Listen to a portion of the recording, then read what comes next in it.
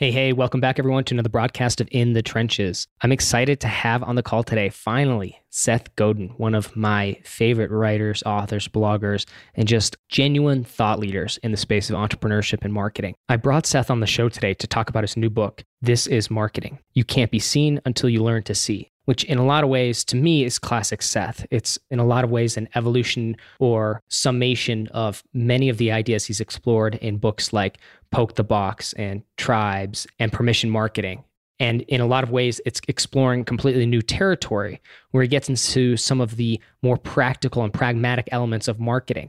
And so in today's conversation, we explore the book broadly speaking, how Seth has evolved and grown as a writer, what's changed from when he started his blog about a decade ago to today, and what it's been like to show up every day, continue to write and publish every day, what it's been like to write 18 bestsellers. And we also take a deep dive into some really practical and pragmatic ideas around marketing, specifically on the topics of tension. What is it? How do we create it to improve the experience that one of our customers has before making the purchase? We talk about the smallest viable market, what that is and how you can create one, and why you should look at the smallest market that you can serve instead of the scale at which you can build something. We talk about Seth Godin's XY axis for choosing your edge and your extreme in the market so you can stand out in a noisy, overcrowded marketplace. My big takeaway from my conversation with Seth was this idea of goals and narrative, that your customer has a goal and they live within a framework or narrative or story that they're telling themselves. And that dictates what they see, the facts they see or facts they don't see, the information that's in front of them and how they perceive it.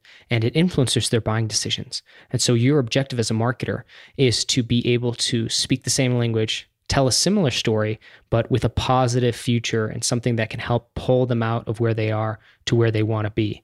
So needless to say, I'm pretty excited to share today's conversation with you.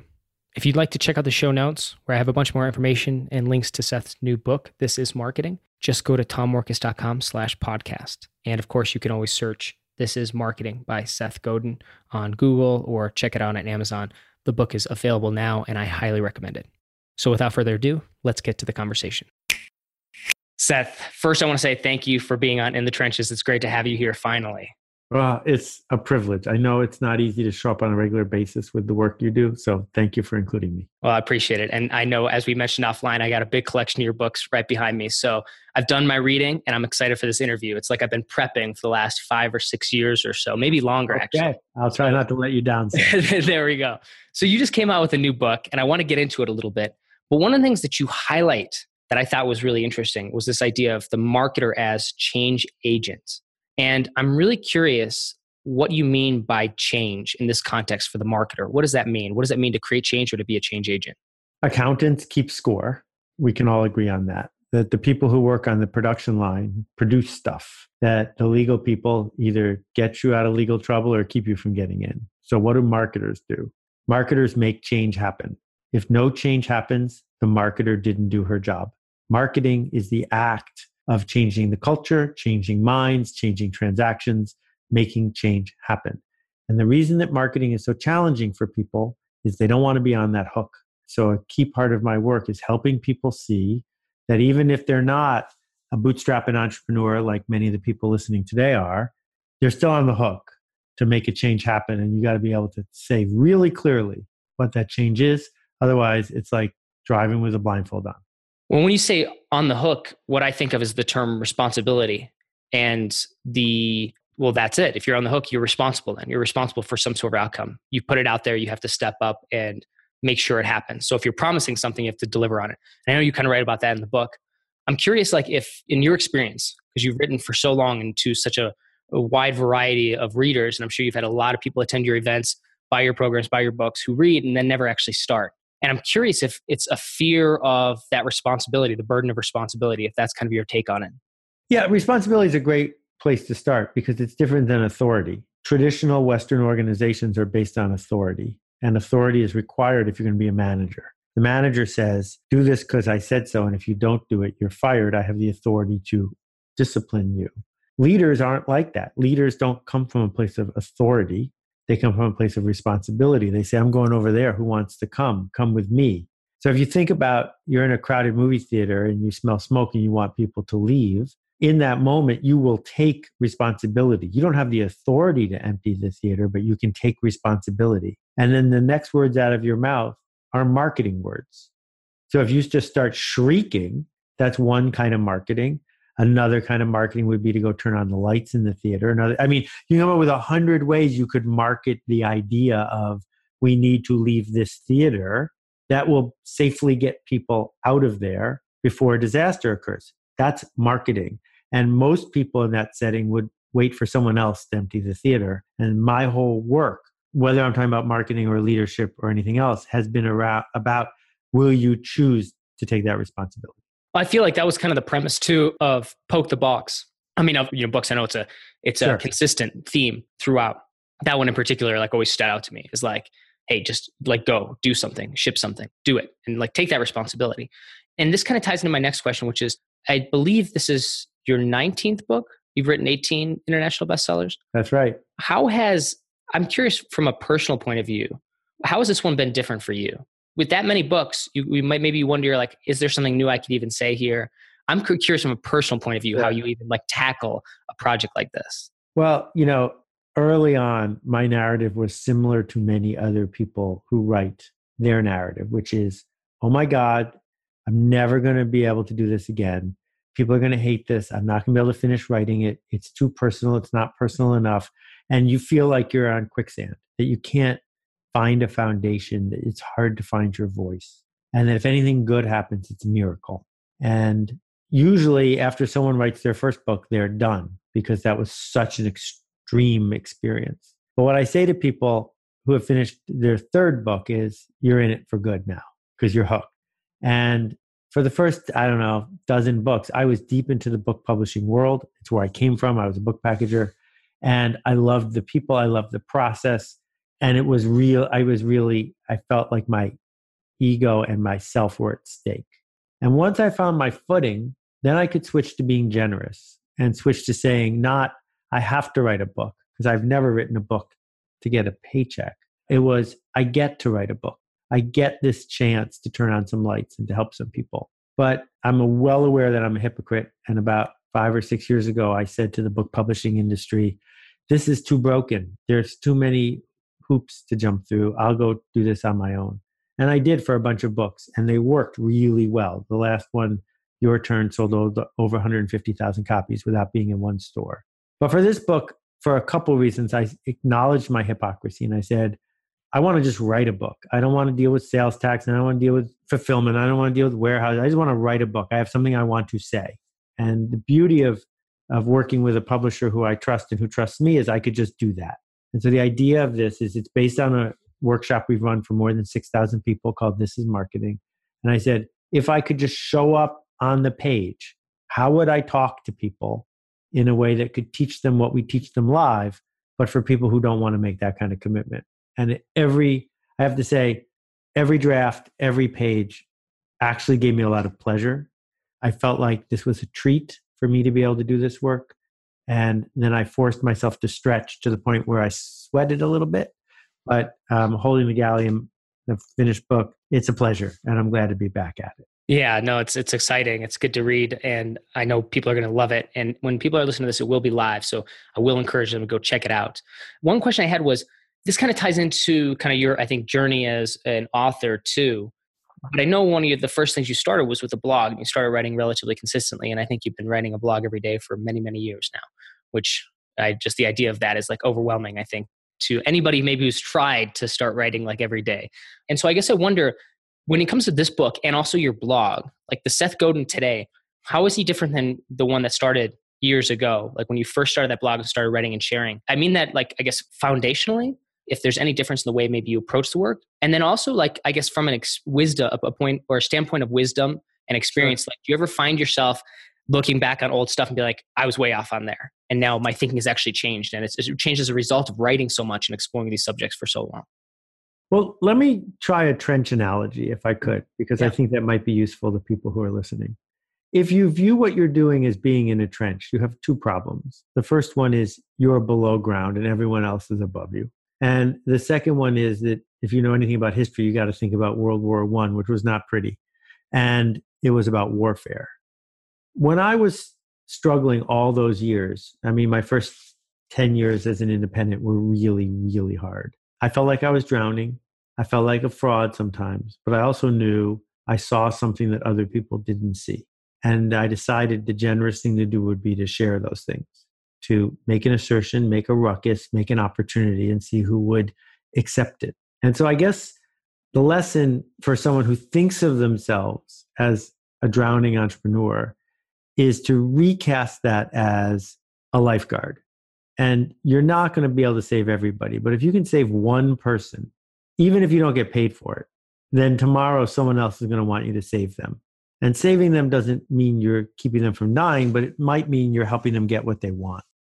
And so the essence of the message in This Is Marketing is we don't market at people or to them, we market with them. We have a flashlight, we have a point of view, and they're a little lost. And if they want our help, if they're enrolled in that journey, then we get to do that work we're proud of. I love that. And you bring up, I think, to use the word dance quite often in the book, or at least more than once where I noticed it. I was like, that's an interesting analogy because it is. It's collaborative, right? This type of marketing that you're describing. Well, you kind of organized it in permission marketing kind of originally, right? So that has been always kind of like a foundational theme of yours. And I guess the way you kind of perceive marketing is it. Yeah, I mean, I guess because I'm a teacher, part of me is tempted to teach a new thing every time. Like, you want to learn how to juggle? I'll teach you how to juggle. But what I did with This Is Marketing is answered the requests that I get the most, which is, yeah, we read that, but we don't know what to do. Tell us how to do that.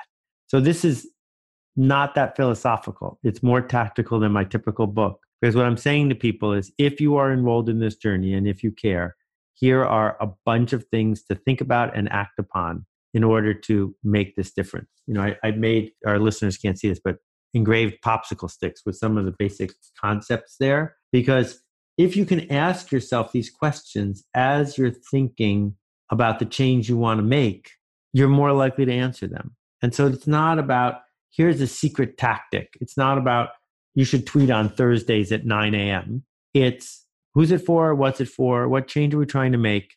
How can we make things better by making better things? Okay, so this is the perfect segue to get kind of into kind of the nitty gritty of the book itself. Because there's a few things that I did think were like, yeah, interesting approaches to these ideas, these fundamental ideas of how do we sell? How do we get an idea out there? How do we interact and engage with the potential customer, the client, et cetera? Okay, so there's a few things I want to tackle. But the first thing was, you brought this up throughout the book, and it's this idea of showing up consistently over time. And just, show up, do the work, like take responsibility, and establish what your goals are. And again, it's like that dance, but consistency was really important. And also something along the lines of like time, like doing the work and doing it consistently and actually investing time in it. And one thing you've kind of been critical of, it seems to me, are people that take shortcuts maybe at the expense of something else, we'll say. Maybe not just a shortcut, but at the expense of something. So there's like this idea called growth hacking that you probably have heard about in the last maybe 5 or 6 years. What's your perspective on something like that, where it's like, here's the way that we could do something faster and better by thinking outside of the box, quote unquote, and doing things that would get us maybe to a result faster, getting us to in front of an audience faster, doing these things. Like, would you feel that is just like the wrong path? Or it's a path to that kind of commodity work that you talk about, or a path to, I don't know, self-destruction or is there value in it in some way, shape, or form, and maybe it's how we do it that matters? Okay, so like many good things, it's easy for someone to misuse and misunderstand, right? So when Andrew Chen invented the idea of growth hacking, what he was doing was applying systems thinking to creating network effects that lead to viral growth. So let me break down those three things. Systems thinking. Systems thinking is the idea that everything we do changes the culture. And if we do something that changes the culture that leads to more change in the correct direction, then we're on to something. And network effects are the idea that if you make something that works better when other people use it, it will get used more. And that's Metcalfe's law, and the idea that fax machines grew not because of advertising, but because fax machines work better if you send faxes to other people, which means they have to get a fax machine. So when I apply those two ideas together, if I'm an ethical, successful growth hacker, it is not the negative black hat hacking that someone might think of. It has nothing to do with that. It says, how do I organize my enterprise so that it is likely to spread? So here's an example of a growth hack. Ray Kroc says to people, if you give me money, I will let you open a McDonald's. That's a growth hack. And the reason it's a growth hack is once someone opens a McDonald's, they will market the McDonald's. They will promote the McDonald's. That will make it likely someone else will want to open a McDonald's. And then the system so at the end result is 60 years later, every day, 1 out of 7 Americans eats in a McDonald's because that's growth hacking. That's not the same as a pop-up, a pop-under, let's trick this person, let's hack Facebook, that's nonsense. And I think Andrew is probably sad every time someone misuses the idea of growth hacking. Okay, I was really curious about that. So that makes sense. It sounds like execution is critical, the how we actually do so. Well, I think it's more than execution. I think it's intent, right? So the intent of most of the people who hustle me is not to help me. Their intent, if they were honest, is to help themselves. They're just waiting for the right hook. And they're jabbing because they have to, but that's not why they're there. They're not there to be helpful. And the way you can tell for sure is if you weren't getting paid for it, would you do this? And the answer is no, because I'm looking for something. Yep. And, I love doing this podcast with you. And this is probably my 200th podcast. I don't get paid to do podcasts, right? I'm not here to sell 12 copies of my book. I'm here because I have something I want to teach people. Yeah. If you want to call that ethical growth hacking, you can. But my point is, if you find yourself looking for shortcuts because you deserve them, then you're probably not doing marketing the way I describe it. Well, this is good because I like this. And you said like intent. Okay. So you actually kind of get into intent. I don't know if you use the word in the book, but baby, you do talk about goals and you talk about narrative. And I think this is fantastic because I've been going down this rabbit hole of like visual perception recently. What do we perceive? How do our values and motivational substructures influence what we actually see? And Sure. I know you've written about this before, like the invisible gorilla idea and stuff like that. And you've shared those kind of things. And I was recently reading, I think it's called An Ecological Approach to Visual Perception, which sounds as exciting as it Sounds like is. a great book. Yeah. It actually is really good. And it talks about like, we don't see with just our eyes, right? We see with a lot more. It's more than just our eyes. It's more than just here's like this like piece of ourselves, but it's actually the whole body and it's how it's in the world. And you talk about this from a marketer standpoint in a different way. You kind of say, in one part of this, you talk about the XY axis and choose like 2 variables and let's see where you overlay and what your extremes are and how that lines up with the market itself, with this group of people. And so I'm also wondering, when we talk about kind of going back to the goals and the narrative of these customers, how do you line that up in terms of like knowing that whatever their goals are, that will influence how they perceive or what they even perceive, what facts they even see. Like that influences a lot. And how do you make sure that like, I guess what you're doing lines up with their goals and their narratives? Because I guess the goal or the objective here isn't to change their goal or change their motivational substructure, but to align with it and then produce or then create kind of like this change. I know that's a lot right there, but I'm just curious. There is a lot there. And I don't think I can use the radio to describe successfully positioning XY graphs. So I'm going to set that aside and leave that for the book. But we must begin with the idea of the smallest viable audience, which is the most radical idea in the book, which is everyone has taught every single business person from the beginning of time, you want the largest possible audience because the largest possible audience gives you the most customers, which lets you make the biggest impact. I am arguing that in today's world, you want the smallest viable audience because the internet is not a mass medium. It is many, many micro mediums. So once you have the luxury of saying, I only made this for 200 people, I only made this for 2,000 people, everything changes. So let's say what you do for a living is organic weed killing in Flagstaff, Arizona. So how many customers do you actually need?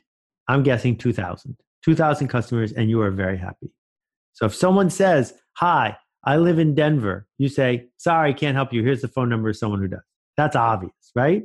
But there are also people in Flagstaff, Arizona who hate the idea of organic stuff. So if you wanted to, you could train them really hard to say, no, organic's important. No. Or you could just say, I only get 2,000 customers. Why don't I start with people who already believe that they want organic lawn care? Let's begin with those people.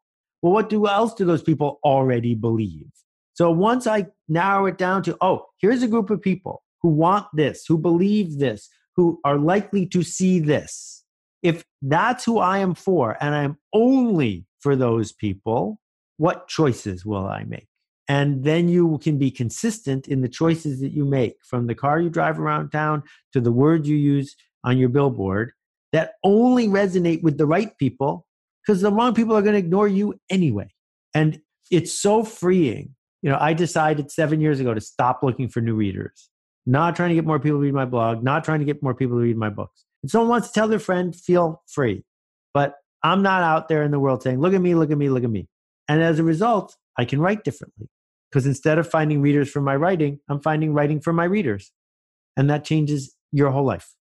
Do you feel like, though, that's something that it means that takes time? And it kind of comes back to that time idea and showing up. Right. You have to earn it for you to be able to get to that point. So that sounds like that's a prerequisite to it, to be able to get to that point where you can just say, like, I don't need to grow this anymore. I'm going to just write to this audience that I have already. Well, it's all the foundational things you have to do beforehand. It's that hard work, the 10 years you said that were kind of grueling before. Well, yes. But so if someone comes to me and says, I'm in a hurry, I don't have a lot of resources, I want to be really, really big and really, really profitable, can you help me?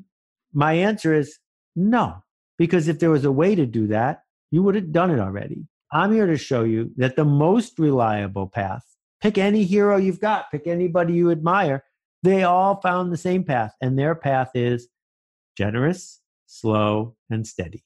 So let me ask you this. When it comes to like the goals of the market, the group of people want to serve, that minimal viable, was it audience? Minimal I didn't say minimum, I said smallest, because those are different. Smallest viable audience. Smallest viable audience, right.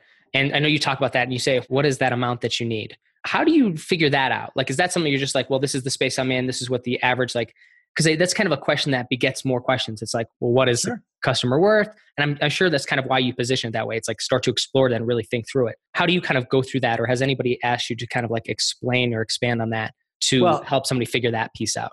So it's pretty straightforward if we're in the physical world. If I have a theater with 100 seats in it, I know what my maximum audience is. I know how much a ticket costs, and I know how few people could be in the theater before I would lose money. Right? So if it's a situation like that, I say 72 people a night. That's my smallest viable audience. If I know I can only serve 100 max, 72 is my min, now I know what I'm out for. Everyone in the Broadway theater world doesn't understand this. Everyone. If it's something digital, then we get greedy, because we say, well, I wrote this software. It doesn't cost me anything for more people to use it. Therefore, I need 10 million people to be my customer, right? Well, I was just reading this morning, Slack is now worth more than $7 billion, but they've only got 8 million users. That's all. Do the math. Yeah. Right? So that's wild. What's the smallest viable audience for a product like Slack? I'm guessing 1,000 paying customers, maybe 3,000 paying customers, and they wouldn't go out of business. So start there. If you're only going to have 3,000 people paying you, which 3,000 people? Who are the best possible 3,000 people? What makes them better? Not only are they willing to pay you, they're loudmouths. They're insistent that everyone around them use Slack too. That core, if I could delight them, make them sing and dance on my behalf, my marketing problems go away. I love it. So I want to ask you a question about, let me think about this. It was tied into goals and narrative. Oh, you talk about tension a lot in this book, about creating and relieving tension. Would you explore that and share that kind of with the listeners? I'm really curious about this. This is another place where people get hung up. They would like to remove all tension and have people simply slide into saying yes, slide into becoming good customers. That never happens. That the guy who all his life has dreamed of driving a Harley goes to the Harley dealership, picks the bike of his dreams. It's $18,000. In the 30 seconds before he writes the check, he's sweating bullets. His heart rate goes up. He's not happy. He's tense. Why is that? Because change is about to happen, and change always causes tension. And the change is, well, what if my wife hates it? And what if it's not as good as I hoped it was going to be? And what if I get laid off and I can't make the rest of the payments? And what if, and what if, and what if, and what if? So surrounded by all those what ifs, he's probably not going to buy the motorcycle unless there's tension. And the tension that gets added is, but if I don't do it today, I'm never going to do it. But if I don't do it today, this bike won't be here tomorrow. But if I don't do it today, I won't be able to drive to my reunion next week. And once there's more tension on the side of if I don't do it today than on the side of, oh my God, I'll do it today. So what marketers do is we create the tension of being left behind, the tension of being left out, the tension of what if, the tension of, do I deserve this? We inflict this tension on people, and they want us to, because that's the way Western culture works. We're not all sitting in a hut like Marshall Salins wrote about all those years ago. Cavemen were super happy, but all cavemen did was nothing, right? And we could go back to that world. You find a buddy to scrape the lice off you, and you scrape the lice off them, and that's a good day. But we didn't build that world. We built this world, and this world is filled with the creation of tension and the release of tension. Can you talk me through that? That was actually a great example. And I'm curious if you could explore it in not more depth per se, but like in that example, like somebody comes, this person obviously wants a Harley. They came, they're interested in, like, if we just roll with this analogy, or if we want to shift it up. Sure. But okay, that starts with like, okay, that's probably the perfect customer. That kind of ties into, it's like, if you only had 10 or 100 or 1,000 customers, it's like that guy that's hungry and wants to buy this Harley. That's a good place to start. And they come and they have this interest. And I guess I see this a lot, where we think that, I guess, as marketers, as entrepreneurs and stuff like that, if somebody already wants it, it's like the deal should already be closed. Like it should just be done. Like I feel like there shouldn't be a lot that I need to do to just go ahead, just like sign the dotted line. What you're challenging me to think about is that, I mean, really in that context, even if somebody's really eager for this and wants it, there are things that I owe it to them in some ways to create this tension, even if they want this thing. Am I capturing this correctly, or am I a little off? Well, it's part of it. Let's figure out which moment in time we're talking about. Sure. It's entirely possible that his moment is not the moment when the check comes out of his wallet. Got it. It could have been the moment when he picked which dealer to go to. It could have been the moment when he decided to buy a Harley, not a BMW. There's some moment in time when marketing showed up. And in that moment, marketing told a story that he listened to that changed him. And so I am not arguing for high pressure sales tactics here. Please don't misunderstand if you're listening to this. What I'm arguing is, what else is your story for? Why else did you run that ad? Why else did you go to that Ask Me Anything? Why else? Of course, that's why you did it. You did it to tell a story that would change somebody from hiding to not hiding, from afraid to not afraid, from not eager to eager. That's what we do. If the story is true, if it holds up to scrutiny, if it's valuable over time, it'll spread. So that's why marketers are incented to tell the right story to the right people in a way they're proud of. So the way you frame the story, it sounds like we talked about a little bit about the idea of goals, but goals is like, that's the direction we're headed. We have like this city on the hill we're headed toward, but it's also, I think, creating, or not creating, but defining, articulating, maybe showing the point A, or the worst case scenario even.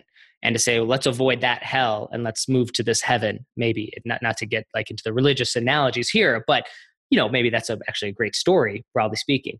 But how we maybe paint the picture of like, here's what life could be otherwise. And this nests with the person's goals and narrative already. Like they experience this. And then the thing that we want to bring them to, like hold their hand or show them the way, follow me or walk with me. And I'll show you this this place of being, or this end destination, this goal, this dream. You mentioned dreams a lot too. Is that kind of how we start to paint the picture through story? Is creating? Let me try to contrast. To make it a little less theological. For people who already believe blank and who already want blank, once you hear this story, you might become the kind of person who will take this action. But if you skip the first two steps and just yell your story to everybody, why are you surprised? So you stand in Times Square, and in order to get open mic night space, you got to get people to come to the comedy club. So there are all these not very funny comedians standing on the corner, hassling tourists to come to the comedy club. And they're handing out flyers and they're hassling. That's not a good way to do it. There are some people who are in New York tonight hoping to have a new experience, hoping to have a tourist experience that isn't like everybody else's, hoping to make a list of the kind of generic hope that they have. And this is a big one, who are the kind of people who believe words they hear from someone on the street, because there are a lot of people who don't. So if someone meets those two requirements, they could be in your minimum viable audience. By focusing on them and talking to them in a way they want to be talked to, you're way more likely to make an impact. I like that. That's super helpful. And so this comes off, I guess, throughout when it comes to marketing. It's like, it's not just we'll say kind of moving into the more practical or pragmatic. It's not just like, here's how to tell a story via, content marketing or email, but it's when you talk about story, it's like, it's everything. It's the brand itself. It's how you engage with the customers. It's what they want. It's how you help them get there. That's what, when you talk about that kind of storytelling, am I capturing that correctly? Yeah. So you and I are talking on video.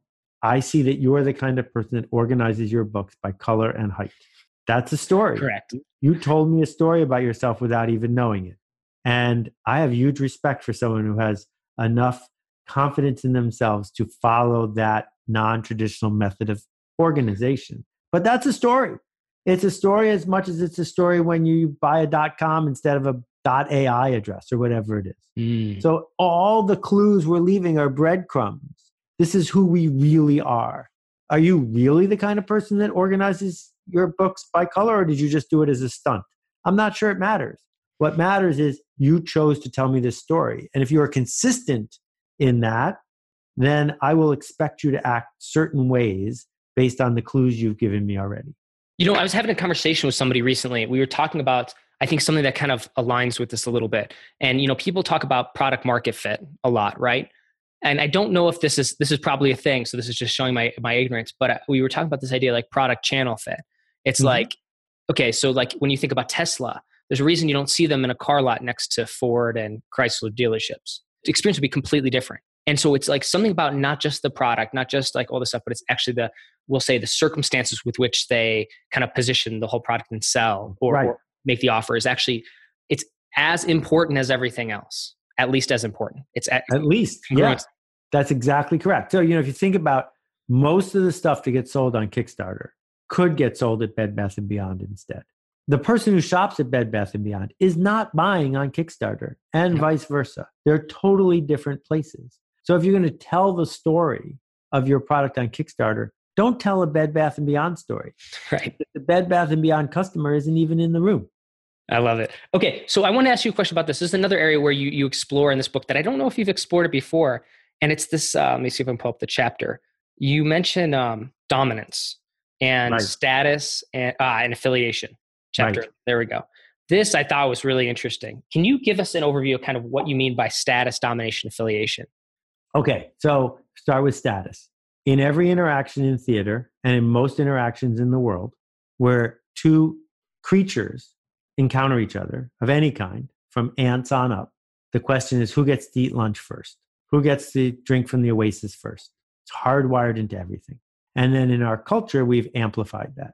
And so when an interaction occurs, the question when two people interact is, am I going to move up or am I going to move down as a result of this? Some people are obsessed with moving up. They need to win the handshake. They need to win every element of every interaction.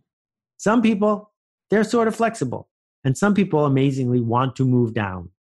They view themselves as not deserving to have the door opened for them in any way. And we see this all the time.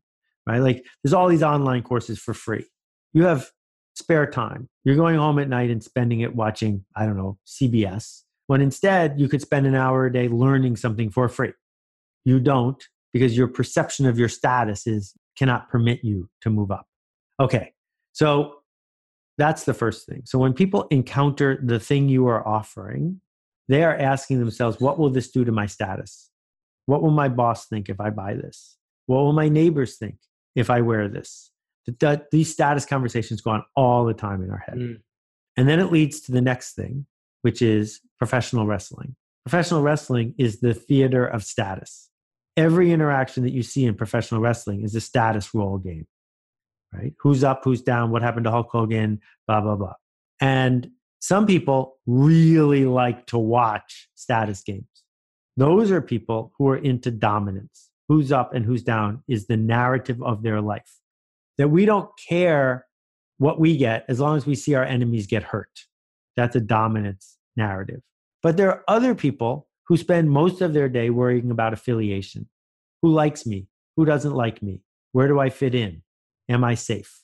So if you think about, for example, the civil rights movement in the 60s, we have Malcolm X and the Reverend King. Malcolm X played a dominance game, and the people who supported him as well, and the people who opposed him as well. And it did not end well for him. Whereas the Reverend King played an affiliation game. You may notice that he was never at the front of the parade. There were always people by his side by side. That there wasn't an institution that said, you're not allowed to speak in your church on this topic. It was broad and wide. So what that means is when you are crafting your story and what you stand for and what you sell, are you selling affiliation or are you selling status? Are you selling to people who want their status to move up or their status to move down? What's the role of dominance in what you do? So if you think about, that book that went around for a while about picking up women, The Game or whatever it was, that's 100% dominance. That's not about affiliation. So the kind of person who read it and got into it was in that moment anyway, on that day, playing games in their head about dominance. Whereas if you think about Dale Carnegie, the entire thesis of the book is about affiliation. Whose names do you know? Who knows your name? Where is the parallel? Not how do I beat you? So I think there's almost no store, no product, no service that you can talk about where you don't need to bring those things up. Are they mutually exclusive? As in, I guess if I'm in a space where I'm looking at maybe what I am selling is an increase in status of that person, and what that person sees it as this will be an increase in my perception of my own status within, we'll say, this hierarchy that I define myself as, and this product will help me move up that hierarchy. But at the same time, does that mean that if I'm selling something or marketing something that will increase somebody's personal status or perception of their personal status, that it can't also be something that, like you mentioned with Reverend King, we're walking in line? Does that, and hopefully that question makes sense. No, it's a great question. There are two parts to the answer. First of all, please remember the status conversation is separate from the affiliation versus dominance. Got it. Okay. So let's say you're a garden center.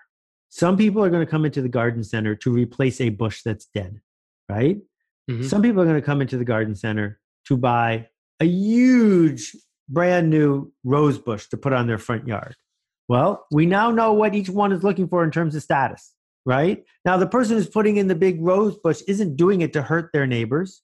They're doing it to give something to their neighbors, which is to raise the entire quality of the block and to hope that the neighbors catch on and do it too, because they want affiliation with the neighbors and they'd like the status that they have vis-a-vis every other neighborhood to go up because their neighborhood got more beautiful, right? So that's gardening as an affiliation play. But there's also gardening as a dominance play. If you go to the Hamptons, you see all these masters of the universe who have nothing to do all summer but have a better garden than their neighbor. Yep. And I just read 6 weeks ago about a multi-million-dollar lawsuit between two neighbors because one person came in the middle of the night with a tractor and dug up the other person's bushes because they didn't like that they were stealing their view, right? That's dominant.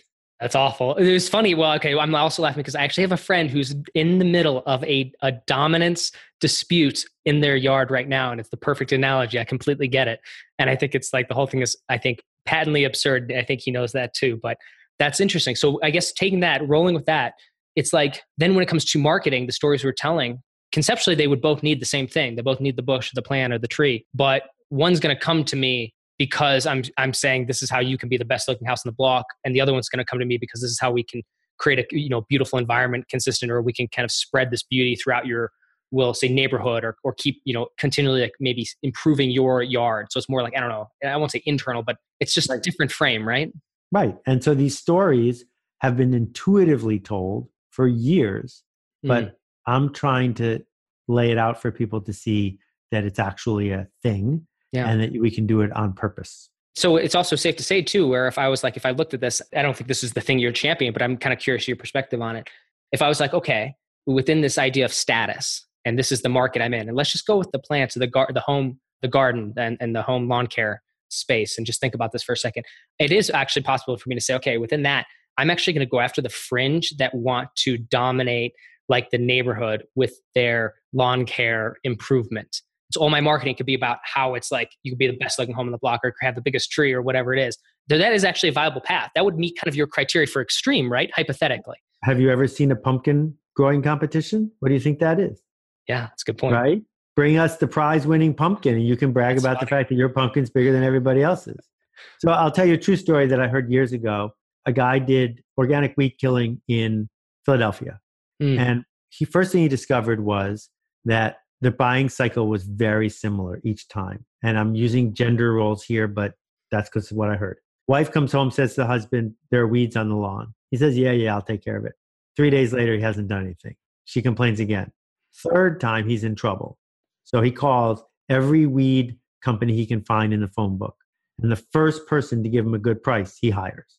So what this company does is they use satellite maps and computers to figure out the price of every house before you call.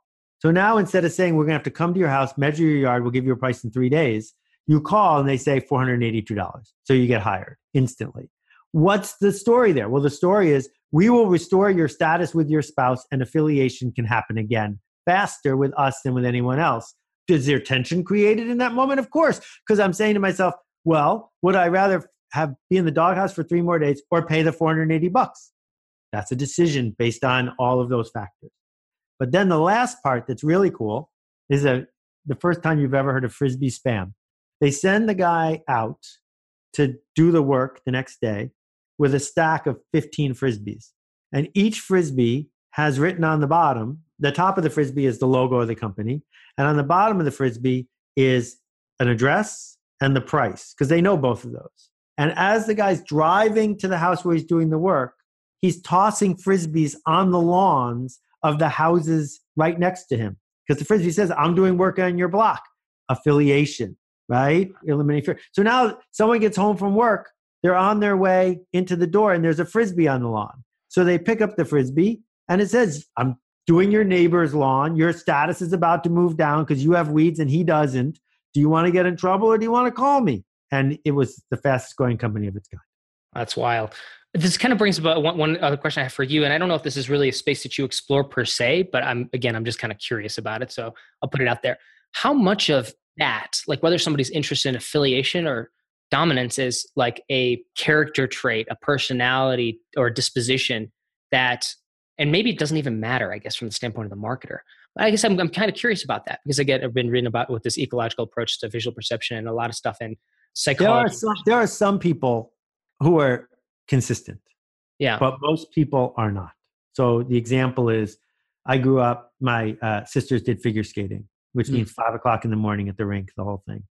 And the best figure skater, her father drove a Pepsi truck. So all day, he was an affiliator.